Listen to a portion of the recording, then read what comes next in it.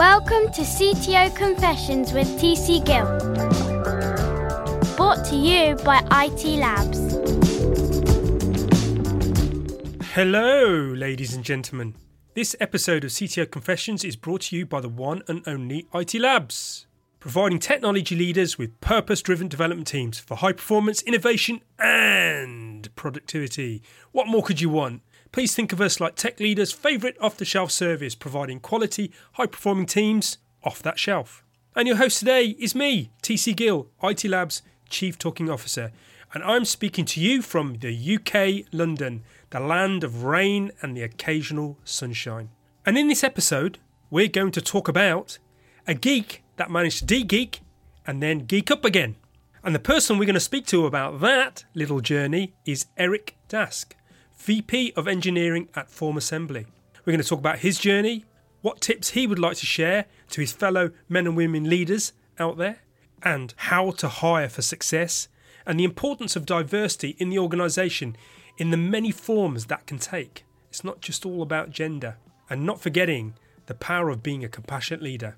So let's not delay any further. Let's welcome our guest. So welcome, Eric. Welcome to CTO Confessions podcast.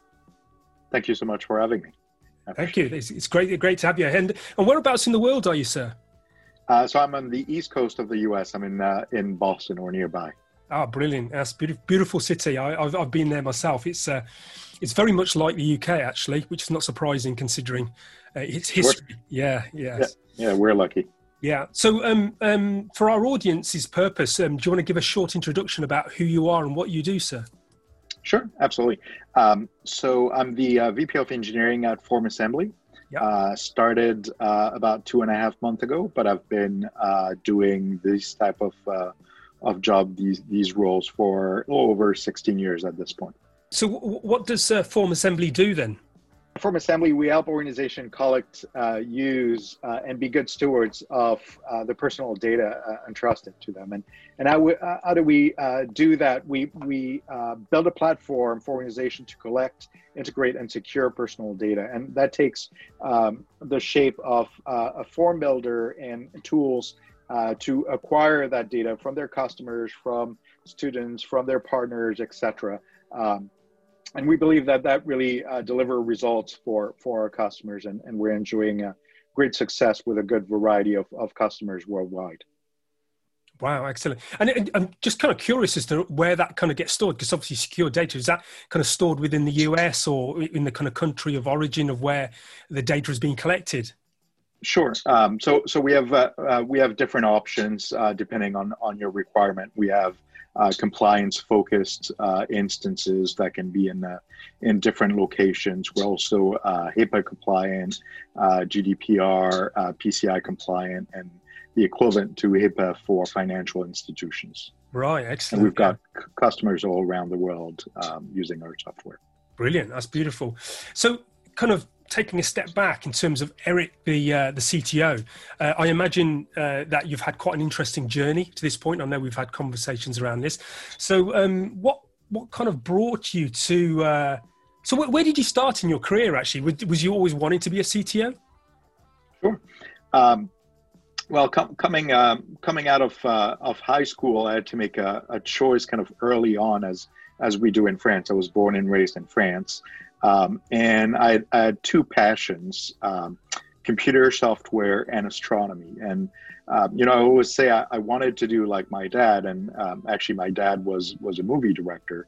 But what he always told me was, you want a job where when you go on Monday morning, you have a smile on your face, right? So when I say I wanted to do like my dad, be like my dad. I wanted to have that. I wanted to have a job that I didn't treat as a hobby, but that really felt like something I was excited about every work day. And there's bad days and good days like every job, but yeah. The vast majority of my days are spent with a smile on my face. And so I had to make a choice early on, because that's what you do in France, and decided right after graduated high school to go into computer software, knowing that in France, astronomy is a difficult career. It is state sponsored. You get about 5 jobs opening every year for 5 people that retire.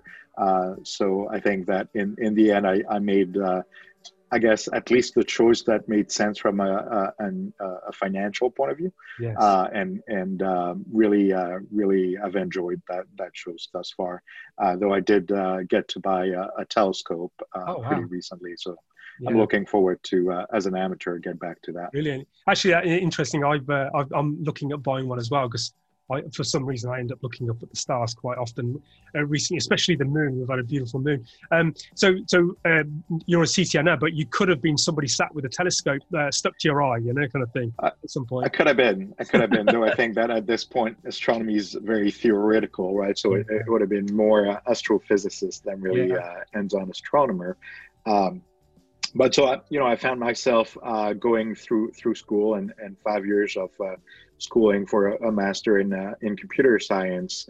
One, I was lucky to have picked a school that favored what we in the US call co-ops, long-term internships, where you do up to 3 internships that are 6 months long in different companies, and get when you leave that, you really truly have a year and a half of hands-on experience, which was great for me. I got to get a first job and a first offer with the last company that I did a co-op with, and as things sometime happen, not necessarily by choice, but by circumstances, I convinced my job in that company, which was a classic client-server software consulting company, that he really needed to start investing in internet technologies. And this was around 1996. And to his credit, he really did. And we went and hired 3 new engineers. And I was kind of put in charge, at, I don't know, 23, 24 years old. Wow. Of that team. So more in what I'd call maybe a dev manager type role today, but talking to customers, going to see customers in the field with salespeople, managing the projects, etc. So you can say in a way that I was a developer for a very short period of time, right? And switched to engineering management and engineering leadership very, very quickly, but not necessarily voluntarily. Yes. Not as a career choice. Right. Okay. Kind of fell into that. And we're joking around, obviously you were kind of doing the development stuff, a geek, if you want to call it that. I'm going to get told off by our CEO for mentioning that name. But you kind of mentioned that you geeked, and then you're the geek that re-geeked. Yeah. So, I came to the US in early 2000, was given a great opportunity to continue working for a startup that was based in Boston and that I worked for in France, and came to the US and was a product manager for 5 years.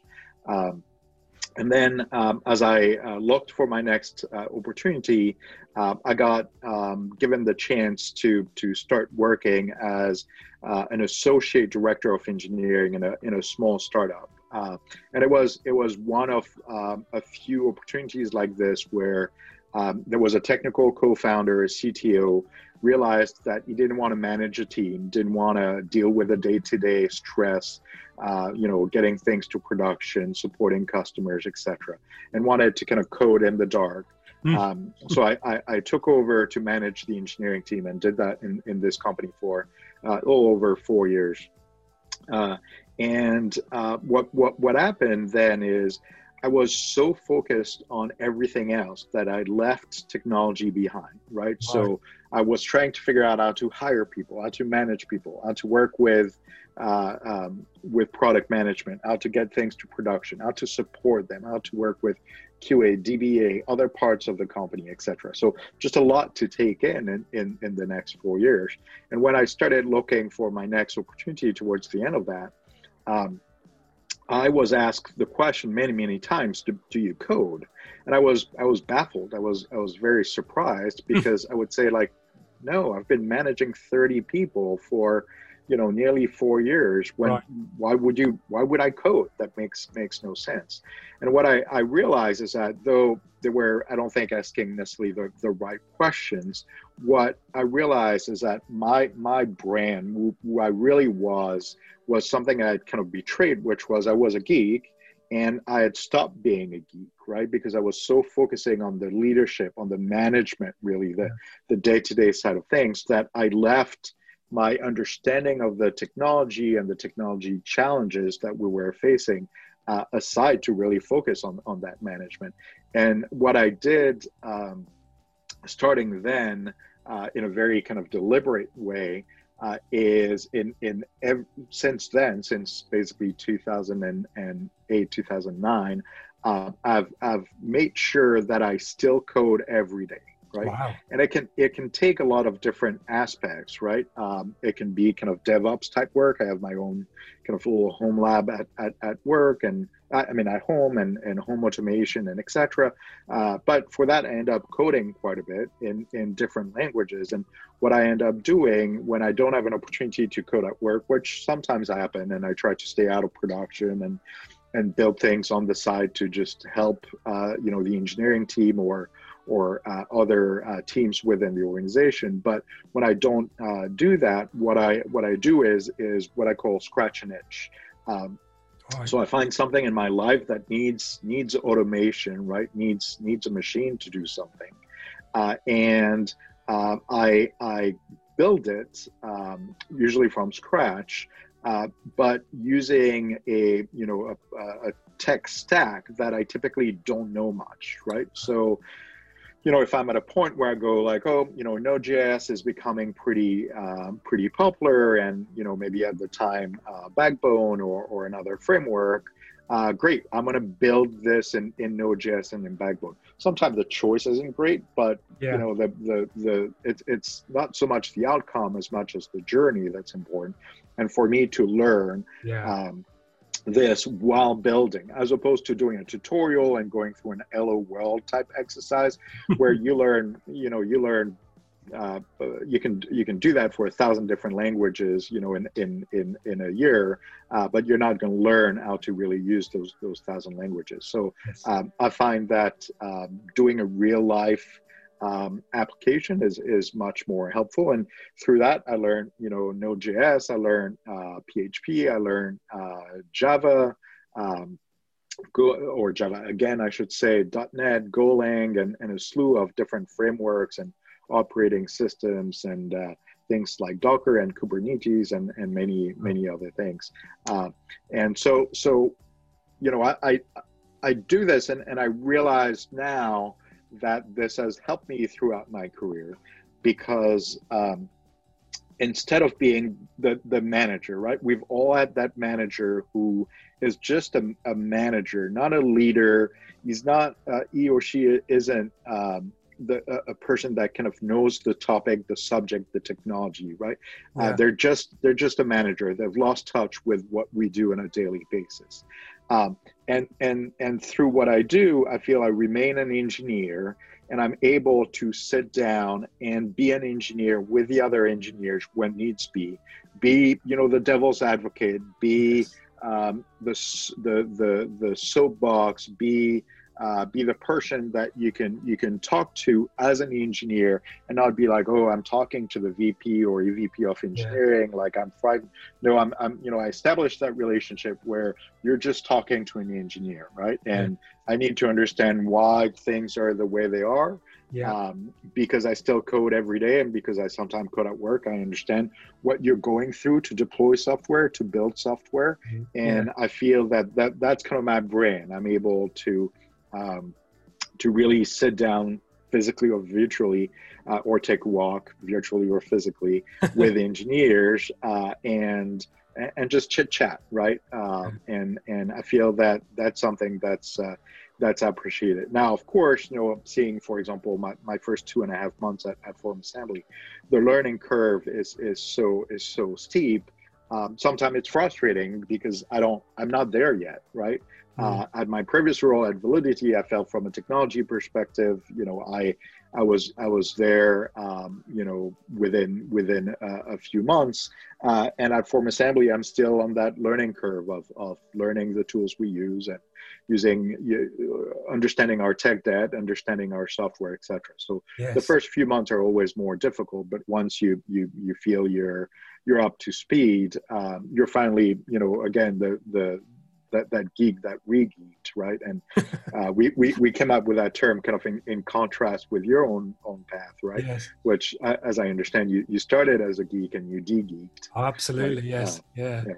Yeah, so I remember that moment where I pushed the keyboard back, my last check-in on ClearCase, and I pushed the keyboard back and declared to the office, that is my last bit of code. And actually, I haven't been back, but saying that, listening to your story around being involved in the technology, I'm quite impressed that you've got a very active growth mindset around being in touch with the technology. So I suppose you can speak the language of the engineers. Right. I guess that develops quite a lot of trust as well in terms of, when you speak, it's coming from a place of knowing, Yeah, absolutely. Right. We've all had that manager that you feel is incompetent because they might be a good manager, but they don't know what you're talking about. Right. And, that's sometime how I feel a little bit at Validity at Form Assembly in the early days. Yeah. And hopefully I switched that mode pretty soon where I know a lot more about what we're talking about, right? And I'm not just a people manager. I'm a leader. I'm a tech leader. Brilliant. I love that. And it kind of brings us on to a nice subject around your leadership style. I mean, we're kind of getting a feel, I'm getting a feel for what that is. So how would you describe your leadership style? What works and, what advice would you give to others around what's worked for you? Sure. So, a few years ago, and then again, recently, I did one of those questionnaires that get you to your DISC profile, right? So for personality and assessment, right? And it came up roughly the same, and a little change, which is interesting, but roughly the same from what I had done 5-6 years ago. And my profile, without getting into details of DISC, is a D, which tends to be kind of very, very assertive, very kind of very leader, very kind of bullish in some way, very result oriented, right? Yeah. And I would say that in the in the first 10 years of my career, so if you think that it spans 16 years or so as a tech leader, I was very much that person, right? And what I learned, and I've got to give credit to a company that I spent 3 years at, ConstContact, which was a really, really great environment for engineers, for leaders, and everybody else. I really learned to soften a little bit and to listen more, right? To listen to the people, to care more about the people, right? So, a lot of people talk about servant leadership, right? That's a big trendy word for the last few years. And, I don't know if I'm a servant leader or not, but what I make sure is that now I focus more on the people, which is funny because we just talked about focusing so much on the tech, right? Yeah. But you've got to also focus a lot on the people, right? So if we described a way for me to kind of grow as a technologist, I have to make sure that I understand and work on making sure that everybody in my team is growing as a person and an engineer, right? So what's interesting, I think, in that DISC profile is that I moved from, well, those that know DISC, the DI side to the DC side, and I've become a bit more, I guess, pragmatic and a bit of a better listener. I'm still, not the all caring leader necessarily, but I think that I've softened and I focus a lot of my time on the people, right? So I think, my leadership style is kind of instinctively by nature, I am this kind of assertive, driven, not typically pragmatic, but very much result driven still. Person that has also evolved into being softer, more caring, more people oriented, right? Especially when it comes to my team. Yes. I think I've also, one thing that I learned through ConstContact is I realized, in the first, say, 10 years of my career, I've been very focused on my engineering team, right? These are the people that I hire, that I nurture, that I protect, right? A lot of leaders think about their role as isolating and protecting their team. Yeah. And I think eventually you realize, yeah, you have to do a little bit of that, but you also don't need to babysit them, right? Like, they need to know what's happening. Yes. They need to know why we're doing things. They need to know that, you can't take all the pressure yourself. You have to let some of the pressure through, Yes. which will often yield to good results as well. So I've changed from that perspective, and I've also learned that, yes, I want to spend a lot of time with that engineering team, but my team is actually the other leaders in the organization, right? Yeah. And I think that's a tough lesson, and an early lesson that you have to learn is, you tend to, make enemies is a big word, but not necessarily not establish a lot of strong relationship with the rest of leadership when you're seen as somebody who only protects their team, and somebody who's very kind of self-centered as engineering and engineering only. So I really learned to look at everybody, from the head of sales and customer service and marketing, and obviously product, which is a really critical relationship with engineering, as my peers, as the team members, people that I have to show vulnerability to, that I have to help and get help from. Yes. They have to understand kind of what I go through, and I have to understand what they go through.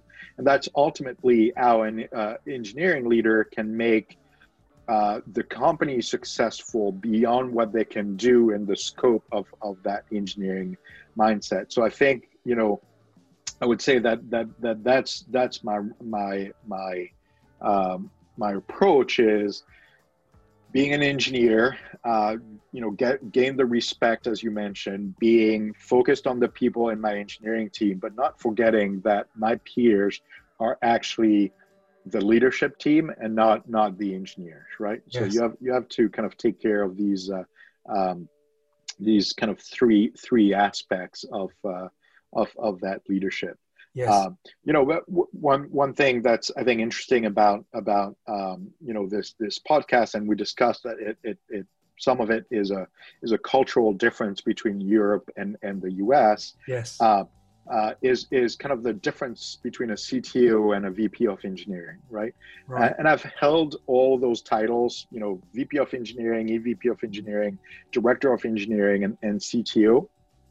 In my life, CTO a couple of times, but I always feel that I've never really been the CTO. I've been the VP of engineering, and for me, there's quite a bit of difference there. It's more obvious in larger companies, but what's funny is that, at least in the US, smaller companies tend to name that engineering leader CTO, and then in mid-sized company, you become more of a VP of engineering. And then in a larger size company, there's maybe a CTO and a VP of engineering, right? And you can think of the CTO as kind of three different roles. And sometimes in larger companies, there are three different people. There is the upward-facing CTO, right? So at a company like Facebook, for example, with, I think, Carmack is doing a little bit of that on the VR side. He takes the stage and he evangelizes, right? So it's the external facing CTO that maybe talks to the Gartner group and occasionally is on phone calls with customers and large customers, explains the vision, the roadmap, the technical roadmap. Inspiring, right? Yes, yeah. Yeah, represents the engineering and technology from the company to the outside. Then there's the CTO, who's essentially a chief architect for the company, right? And usually has other architects reporting to him or her. Yeah.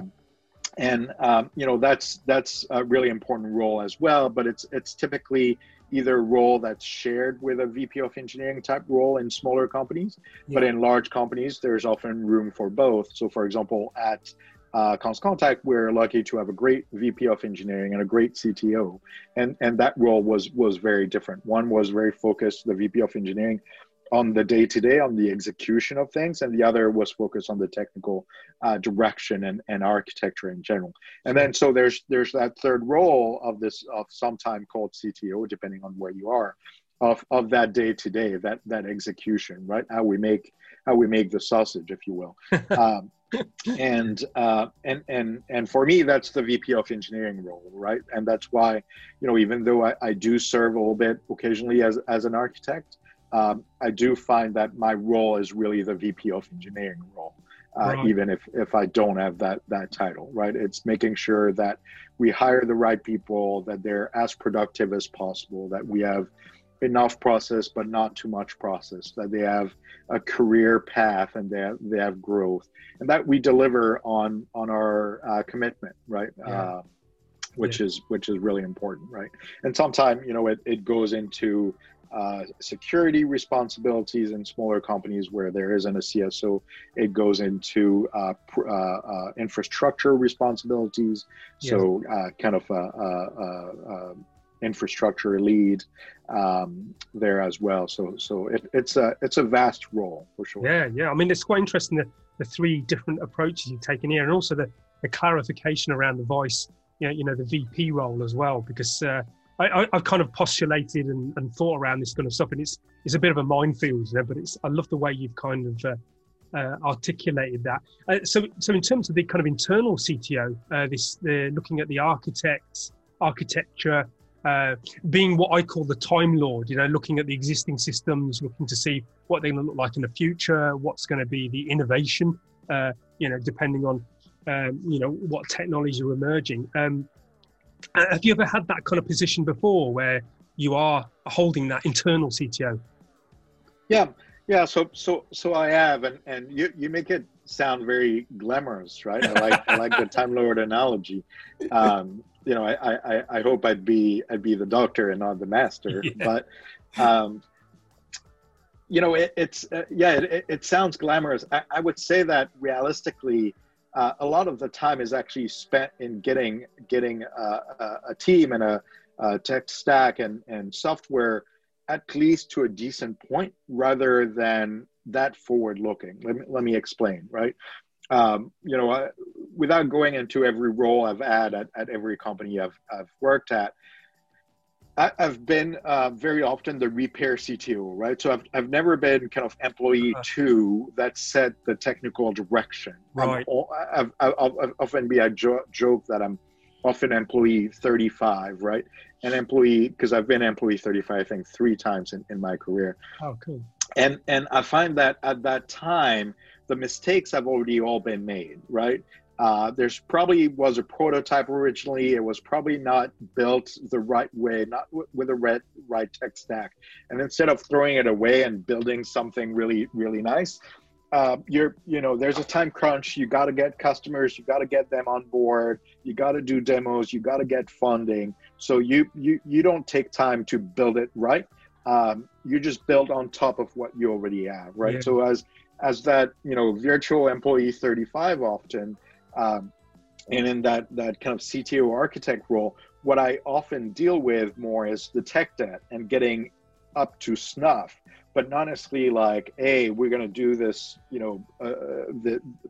this incredible architecture, moving forward. I've had the opportunity to in the past, and that was great. But more often than not, I'm not starting at 0. I'm starting at minus 15, and my job is first to take it to 0 before we take it into the positive, right? And whether it's which has happened quite a bit. It's starting to change tech stack because just the tech stack is not appropriate. Whether it's it might be the right tech stack, but we all use very old versions of the framework, right? And these type of frameworks where at that point you're so far back that it's impractical to move forward without doing much of a rewrite. Yeah. Whether it's moving away from a monolith into microservices, whether it's a big infrastructure change, maybe we're all in data centers and there's a desire and a reason to move to the cloud. So I've often had these big projects, and they've come to fruition and to success. But I unfortunately, that fortunately, I've been that kind of what we call, at least in the Boston area, the repair CTO, right? So the person that comes in and fixes things, right? And my role, we talk about technology a lot. It's in the name CTO, obviously, but my role has often been to not just kind of fix the tech, but fix the process and fix the team, right? Fix the people. So sometimes, unfortunately, it's not the right team, but more often than not, it's just not the right. People are not working on the right thing the right way.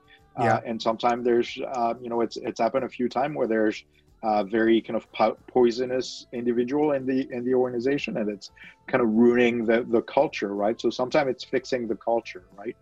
Whether it's by changing the team a little bit, but very often it's just changing the approach, right? Getting rid of negativity, getting rid of, we've already tried that before, it didn't work. Well, it's like, guess what you're doing today isn't working either, so what should we do? The kind of proven way that has yielded result in the past in other organization, or the innovative way that we're doing things today, and that is failing completely.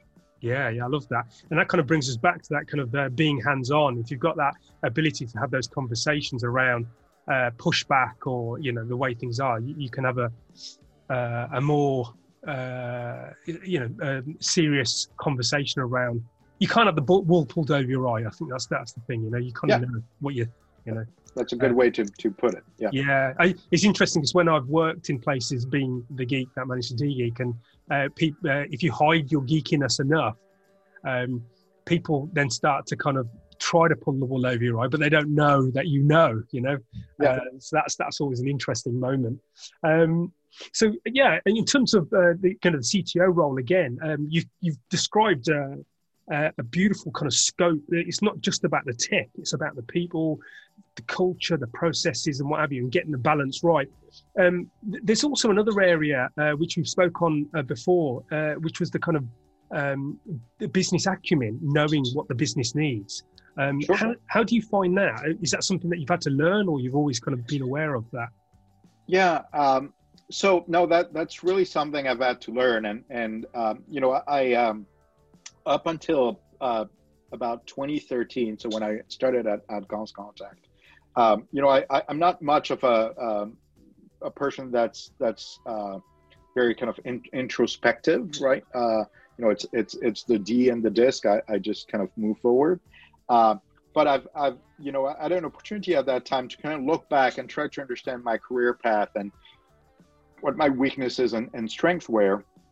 And what I realized is that though I've worked with terrific people and executives, I've never had a boss that ever had my job before, right?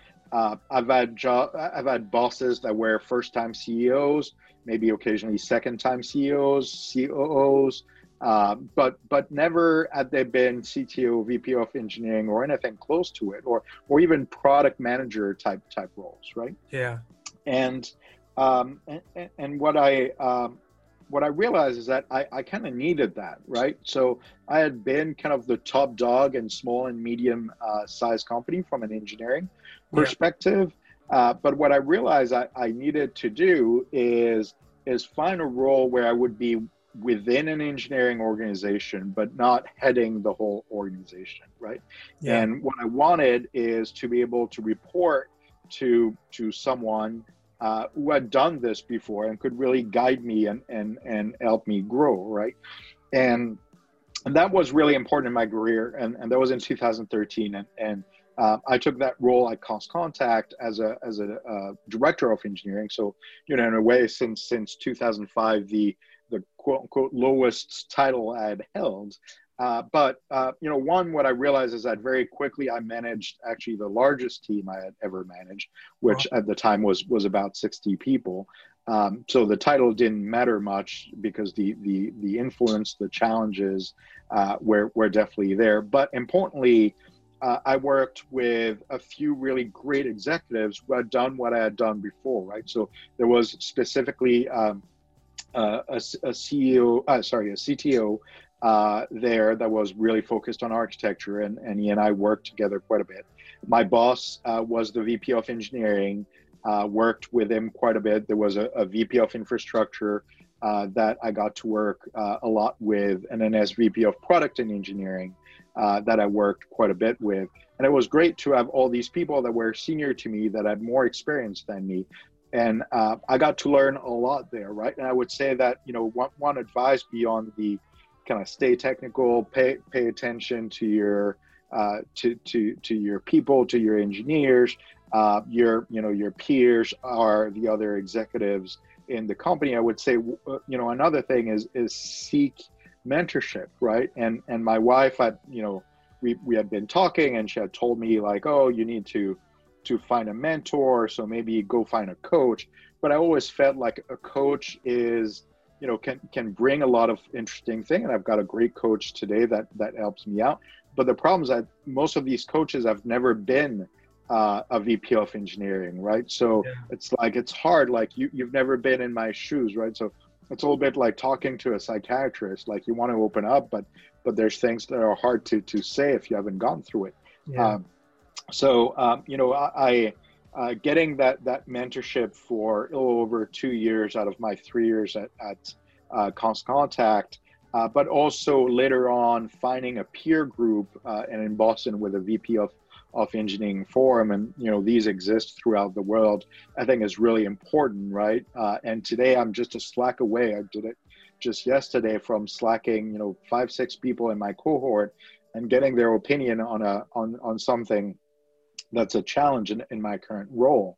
Right. And then eventually maybe even getting a coach, right? Someone who's not in tech, but can help you with that aspect of business acumen and working the other leaders. So I think that at some point, and some people, I didn't, but some people are able to do that early on as a dev manager, as a tech lead, really start paying attention to the business and the why we're doing things. I came to that a little late, right? But since then, I never, I never took a lot of classes in businesses or et cetera. So I'm really raw when it comes to that. I'm not necessarily a natural, but, or maybe I'm a bit more of a natural and didn't learn much about it. So I'm still, pretty basic when it comes to it, but I tried to pay a lot of attention to the business, right? And through 15, 16 years of experience, I've had the opportunities to be in a lot of different business circumstances, be in front of customers a lot, work very tightly with sales and customer success and et cetera. So I think that part is interesting. And, I hope that in every role, people see me as an engineering leader as handling things and not needing, supervision beyond that. Right. But really see me as another executive that can bring interesting perspective to everything beyond engineering. Right? And some things are natural with like maybe product and maybe customer success. Finance feels pretty natural to me, even though I don't know much about accounting, but I've done enough, budgeting and et cetera. And it's also kind of just math, right? Yes. It makes sense to me. Sales marketing is a little more foreign, but I've been exposed to it quite a bit. So I think developing a business acumen is important, right? It makes you an executive rather than quote unquote just a technology leader. That's right. I mean, that's an interesting point. Everything you described there is around coming back to that business agility piece. Is that tech leaders here at IT Labs, we really believe this, is that tech leaders should really be at the table, with finance, with HR, with the kind of the CEO, because in a way, coming back to the Time Lord analogy, you understand the past of the organization, you understand the present, the problems, the challenges, and also where we need to go in the future, and having that technical acumen along with the business acumen, knowing where to take the organization. It's a really good conversation to have. It's a very important voice, I believe. Yeah. Yeah. And you mentioned HR, and I realized I didn't even mention HR in all these kind of partnership. HR is so important, right? Because your role as a tech lead is to hire the right people Yeah. and to mentor your existing people to success, right? Yes. And doing that without the help of HR is impossible. So, also in the past 6-8 years, partnering with HR has become super important, right? And I'm developing a great relationship at Form Assembly with our people, right?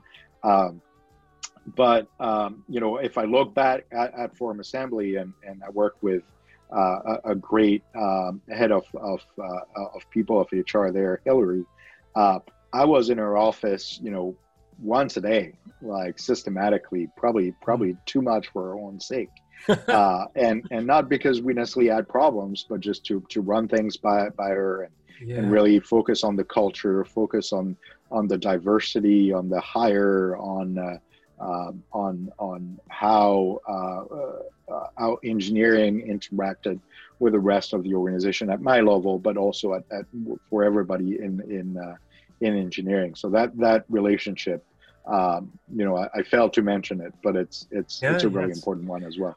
And I imagine not doing that kind of creates all kinds of issues. Whereas when you work in collaboration with this, you're pulling through those conversations, that interaction, you're pulling in the same direction, as opposed to two different things going on. Because this comes, actually, it's a nice segue into the part that I wanted to cover next, which was around hiring the right people. And also being in the kind of global COVID world that we live in now, remote teams are a big thing. So in terms of hiring the right people, I mean, what are the kind of steps that you take around that? Yeah, so I'm going to use a visual aid a little bit. Hopefully, I'll work with a camera. So there's this obsession that the industry has of hiring culture fits, right? And if you hire culture fit, which sounds nice, right? Because it sounds easy. Well, it's difficult, but it sounds like the right thing to do, because if you hire people like us, then they won't be problematic in any way, right? Yeah. But what you end up is, at least in the US, at least in computer software, you mostly end up with a bunch of middle-aged white people, just like yourself, in my case, right? And people that come from the same background and have done roughly the same things, and there's no diversity, right? And we know that diversity, yes, you want to do it for all the right reasons from a human perspective, right? But also kind of selfishly, diversity is a positive for organizations, right? Like it does have real advantages, right? Yep. Because if everybody is the same, thinks the same way, you're not going to cover, enough of the thought space to come up with innovative ideas, different approaches. You're not going to leverage different experiences. You're not going to pay attention. Even if, as you target your user, you're going to think of your user as one way, while other people might think of them the other way, right? So hiring, as a culture fit is a fallacy, right? We had, I don't know how you feel about swears, but I'll use one if I may. Yeah. But at Cost Contact, we had a declared, I think from the CEO, she was a really great leader. We had a declared policy, which was we had a no asshole policy.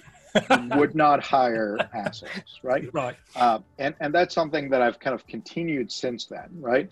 And that part of culture fit I'm good with, right? Like, who wants to hire people that are difficult to work with, that are going to insult other people, demean other people, etc.? You don't want to do that, for sure. But in general, just hiring the same people you already have is a losing proposition, right? Because and I'm going to try that visual aid. Let me know if it works on camera. Good. But let's say that your engineering team, I'm going to put it in front of my face. Can you see it? Yeah. Yeah. Your engineering team is here, right? It's here in terms of culture. It's here in terms of, say, quality engineering, testing, craftsmanship, quality of the work, etc. right? Let's take the example of testing and test-driven development, for example. Ideally, you want to be, let's say your engineering team is doing really badly when it comes to that kind of thing, right? Yeah. So you're here, but you want to be here, right? Yeah, with A to B, Yeah, you can hire somebody there, but you're not going to move in that direction. Yeah. You can hire somebody here, and that's going to be very difficult because that person is going to be a zealot, right? They're going to not accept that you're here, and their sole focus is going to be to get you to where they are, right? Yeah. And that's not going to work, right? So you can't hire a culture fit systematically because that's not going to move you forward. But you can't hire somebody that's way out of the spectrum, right? Yeah. So my philosophy, beyond hiring the right people, beyond hiring the best people, beyond being very selective from a technical point of view, but also from an approach perspective, is that I hire people who are going to be in the middle of that spectrum, right? Yes. Because these people are going to be successful dragging your team towards the middle. And then guess what? When you're here, you can hire somebody who's there, and they're going to drag it towards there. And suddenly, you're going to have a team that, through a softer approach, a team that did not do, say, unit testing, is going to start seeing the benefits of unit testing. Not because we had a zealot that would just scream and yell and put pressure on people to do unit test and be a unit test fascist, but because you had someone with a pragmatic approach who got the team there, right? Yes. So, and apply this to kind of everything, right? If you have a team that is, for example, at Form Assembly, we have a lot of people that are mid-level, right? And you think, how are these people going to, by themselves, go from mid-level to senior, right? And financially, and for a lot of other reasons, does that make sense to have only mid or senior people? And the industry at large is very afraid of hiring junior people.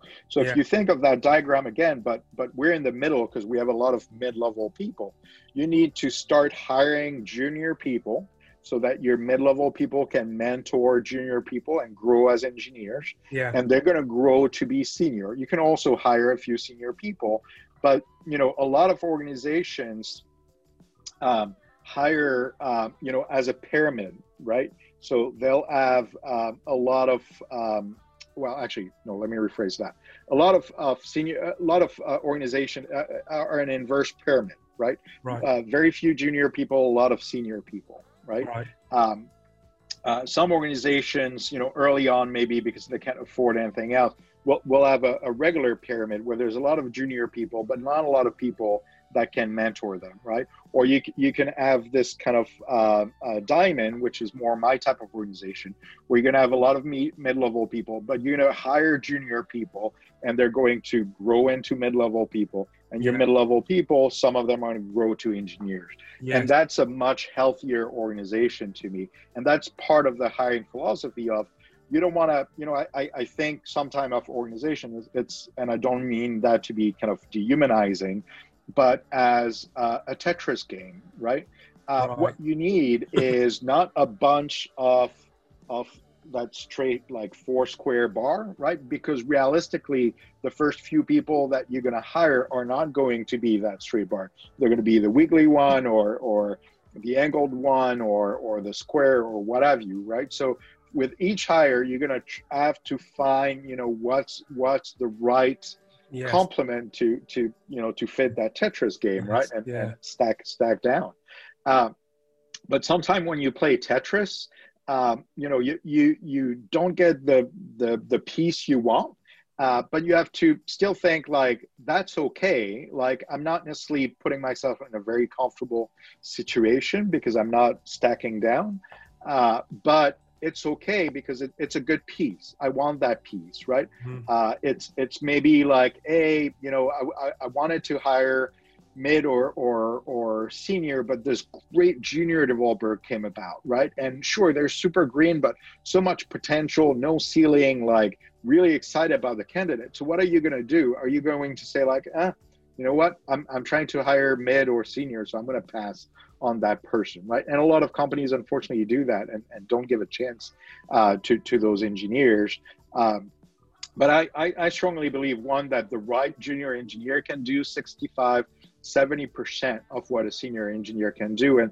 And we don't only solve difficult problems, right? Every engineering team has to do a bunch of things that are trivial, a bunch of things that are somewhat difficult, and some things that are really, really difficult. So there's room for everyone. So as long as you hire the right junior person, that's a good hire, right? Even if that's not what you want it to do, that's probably still, you know, a piece that you want to have, right? And because I really believe that engineers to grow have to mentor other engineers.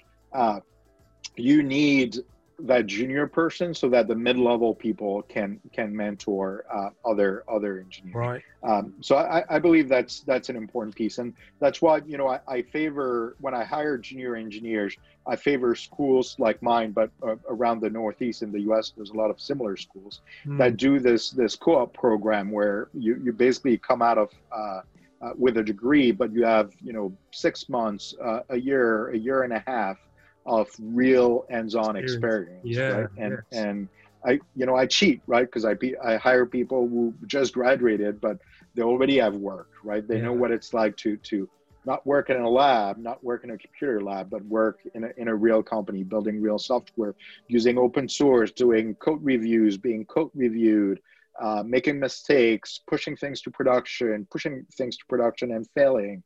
All of these experiences, you know, they're hard to get just by attending a class. Yeah, I love that. I think that's a great, I have heard of these kind of schooling techniques where people do develop their skills on job.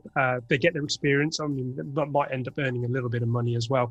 I love that. I love your analogy as well around the Tetris idea, you know, hiring by Tetris, you know.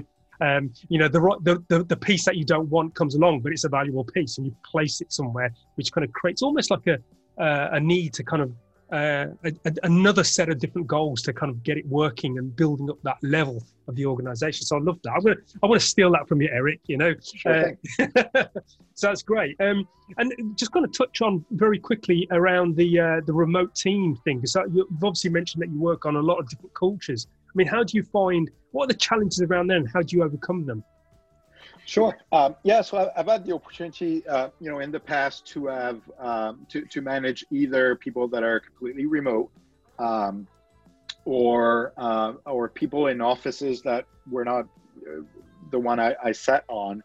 Recently at Form Assembly, I'm lucky, you know, COVID and after COVID, hopefully after COVID comes soon, won't be soon enough, but that Form Assembly is remote only, remote first, right?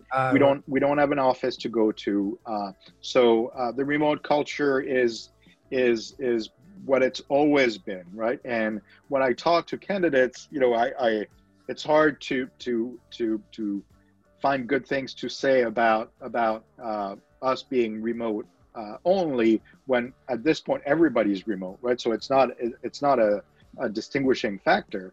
But it actually is, right? Because the difference is that we've always been remote. So we know how to do remote. We know how to onboard remote. We know the challenges. We know the right people to hire, right? Whereas, you know, people that have become remote as, you know, part of COVID, and I think as an industry, we've adapted well. But it's brand new, right? So the idea that you're working with people remotely, but these are people that you've worked with before in an office, that's actually easy. What happens when you make your first hire as a newly remote company that used to have an office where everybody has met each other, but you have that first hire that has never met anybody physically yet, right? And we don't suffer from that because we've never done that, right? We do meet, you know, outside of COVID, we do meet once a year as a whole organization, and once a year as a product organization, but still we're remote only, right? And so that's one aspect. And another aspect is, you know, remote only has allowed us to hire from around the globe, right? And so we've got a number of people, a vast majority still of people in Northern America, right? Specifically for us in the US. Well, for form assembly, all of Northern America, but for engineering in the US. But we have a number of people in Europe and in Africa. And I think what's interesting there is I realized early on I was in this interesting situation. I took a year off when I was around 17, 18, I think. And I spent close to a year in Russia managing a team of Russian scientists that were building software, which, you know, I didn't mention it, but was probably really my first intro to managing people. Wow. And, you know, what I realized is I saw a lot of, you know, I was French, born in France. I'd never lived in the US at the time. And I saw a bunch of Americans, and we're talking about Americans here, but I think it's true of people in general, that, you know, came to Russia in this context and tried to do things the US way, right? And very often the reaction was like, wait, that's not how we do things here, right? And I think you have to be careful with these approaches. One, you don't want to necessarily do things the way that they've been successful before without understanding the technical differences, right? Yeah. You want to rely on your experience, but not like blanket saying it's worked here, so it's going to work there, even though the context is very different. Yeah. You also don't want to be shy about it, right? It's like, well, great, like, okay, that's the way you do this in Russia, but maybe there are some things that don't work. So let's find an approach that works well, right? Yeah. And that might take from both approaches. So, you know, very often in these companies, and I've seen it throughout my career with, you know, having spent most of my career at this point in the US for the past 20 years, that you know, Americans tend to have that bulldozer approach, right? That bull terrier of I'm just going to do things the way, you know, it worked for me before, right? Without realizing the technical differences, right? The different work ethics and etc. I managed around 2010. I managed a few engineering team in France, and you know, France has changed a lot since I left, in good ways and in bad ways. The 35 hours of work a week has come in, and that's very much a challenge for software companies, right? Because you know, what can you really do in 35 hours, right? So we've adapted, but for example, even as a French person, but having spent so much time in the US in my career, it was challenging for me to really relearn the cultural differences, adapt to these new changes in France, and be able to manage this team successfully, right? Yeah. So cultural differences beyond time zones are really important as well. Yes. You know, one thing I wanted to mention without going into detail. So, you know, we have a gentleman that works with us out of Africa, and his country is in grave turmoil, right?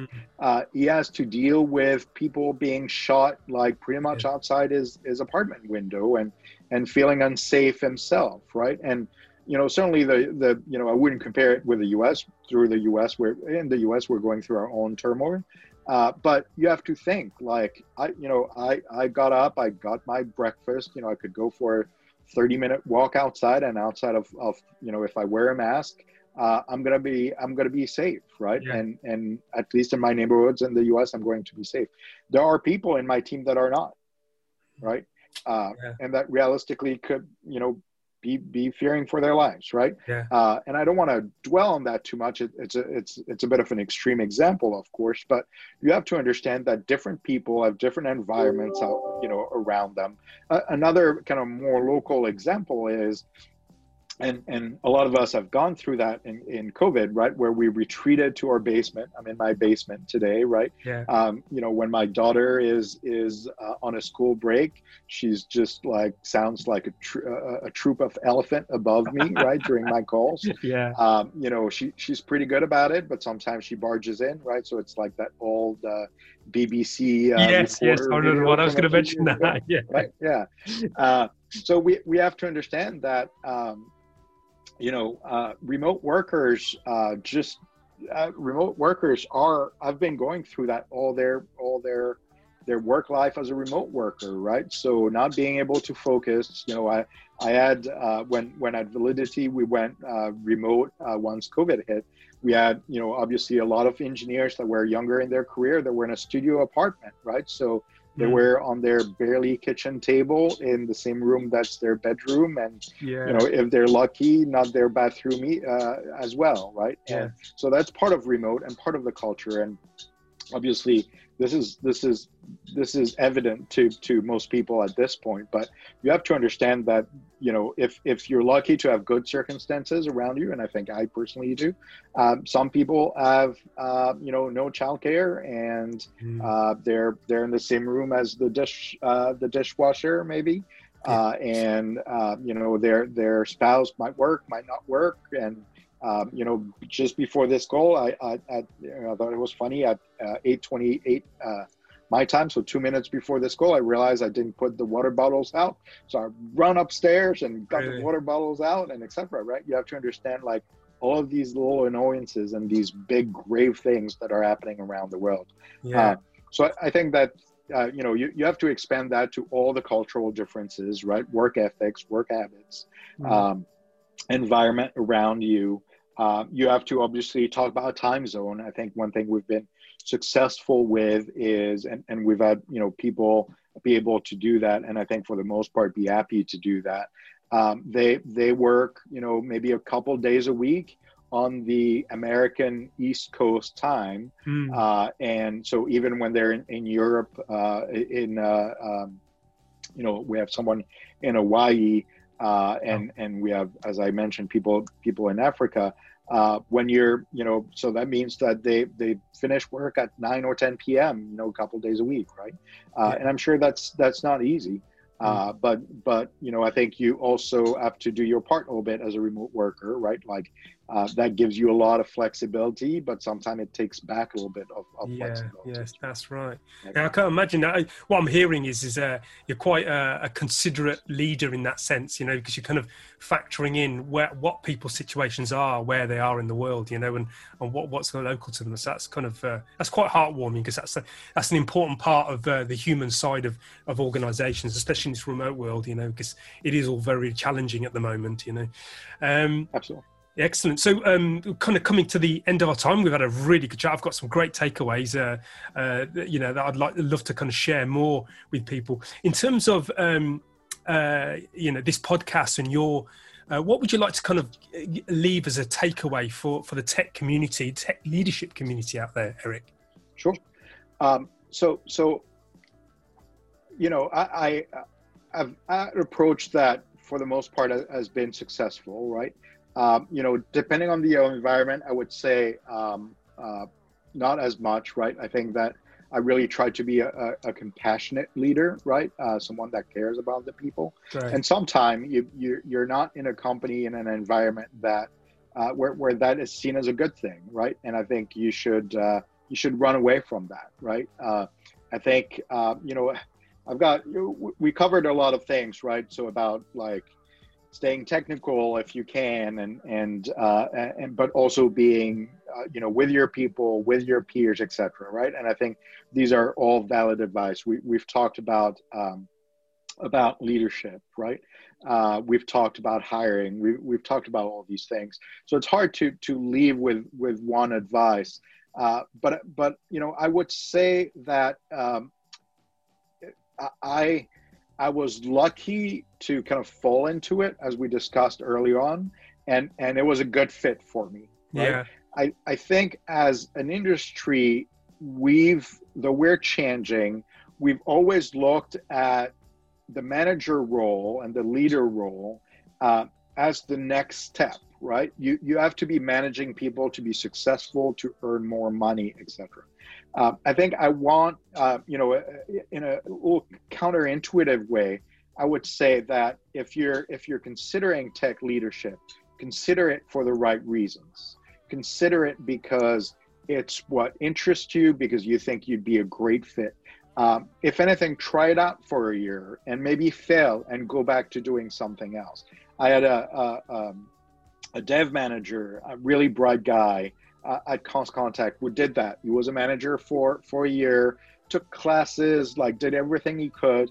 And in the end, he decided, you know what, that's not me. And he went back and became a principal engineer, and he's had a great career. I think we're lucky that now it is very much accepted that you can grow, you can make more money, being a great engineer, getting to, you know, depending on your hierarchy at your company, becoming a principal engineer, an advisory, going into maybe the architect role, eventually going to that you know, architecture focused CTO, or maybe becoming a product manager or something altogether different, right? So, you know, counterintuitively, I would say, try it out, do it for the right reasons. That's how you're going to be successful at it. And if it's not you, fail quickly and go do something else where you're going to be more successful, right? Because, you know, ultimately, and not to get dark, we only are here for a certain amount of time. You want to enjoy yourself, kind of looping back to the earlier part. You want to show up on Monday morning at work, right? Whether it's remote or in an office, hopefully in a few months, but realistically next year. And you want to be happy, right? Because we don't have enough time on this earth to be unhappy. And I would say, do it for the right reasons. Try it out. And if you don't like it, go do something else. That's brilliant advice. I wish I'd have heard your advice earlier on, Eric. You know, earlier on in my... No, I've done okay. I'm happy with where I am. So that's great. Thank you for your wisdom, Eric. It's been great hearing your story, and I've got some great takeaways. So hopefully, you know, we look forward to speaking again. Maybe we can invite you on to do a webinar as part of our kind of CTO Confessions webinar series. Sure. So thank you very much, sir. Thank you. Well, thank you again, Eric. I am again blessed to meet another fantastic tech leader, one with compassion in his leadership style. It's always wonderful to hear leaders speaking about the importance of their leadership approach and the impact it has on the collective organisation's success and work environment. So I want to share some key takeaways from the podcast. Firstly, the absolute importance of actively designing your teams to serve the needs of the work at hand, from tech skills to the diversity of thinking. I think the interesting perspective here is that it's not all about culture fit. I know this is something that gets discussed a lot in many quarters across the business. It's an interesting perspective to chew on a little bit more, and one that I feel has some learning in it for me. How about you? And the second key takeaway for me is how retaining and developing one's skills in the technical skill space can serve your tech leadership hugely. On that, I like Eric's idea of scratching that itch, seeing a solution that you want to solve and wrapping a tech solution around it to keep one's tech skills from going rusty. And Eric does this by coding pretty much every day, as he says. And finally, my last key takeaway is the importance of tech leadership not just being about tech, but people and business acumen as well. Finding the right balance so that you become a respected and effective leader in the organisation as a whole, not just tech. So thank you again, Eric, for your time and your wisdom. And before I leave you, I want to remind you to subscribe to CTO Confessions podcast and IT Labs newsletter, where you get regular tech articles and invites to IT Labs webinar series. URLs to do that can be found at the bottom of this page. We are consistently creating material to create, support and nurture a community of tech leaders. And of course, if you want to know more about the services IT Labs provide, including our Teams as a Service service, please don't hesitate to get in touch. As mentioned in the intro, please think of us like tech leaders' favourite off-the-shelf service, providing quality, high-performing teams off that shelf with a wide breadth of skill and knowledge. Well, that's all, folks. Look after each other and keep safe. From everyone here at IT Labs, live well and prosper until we meet again on the next podcast.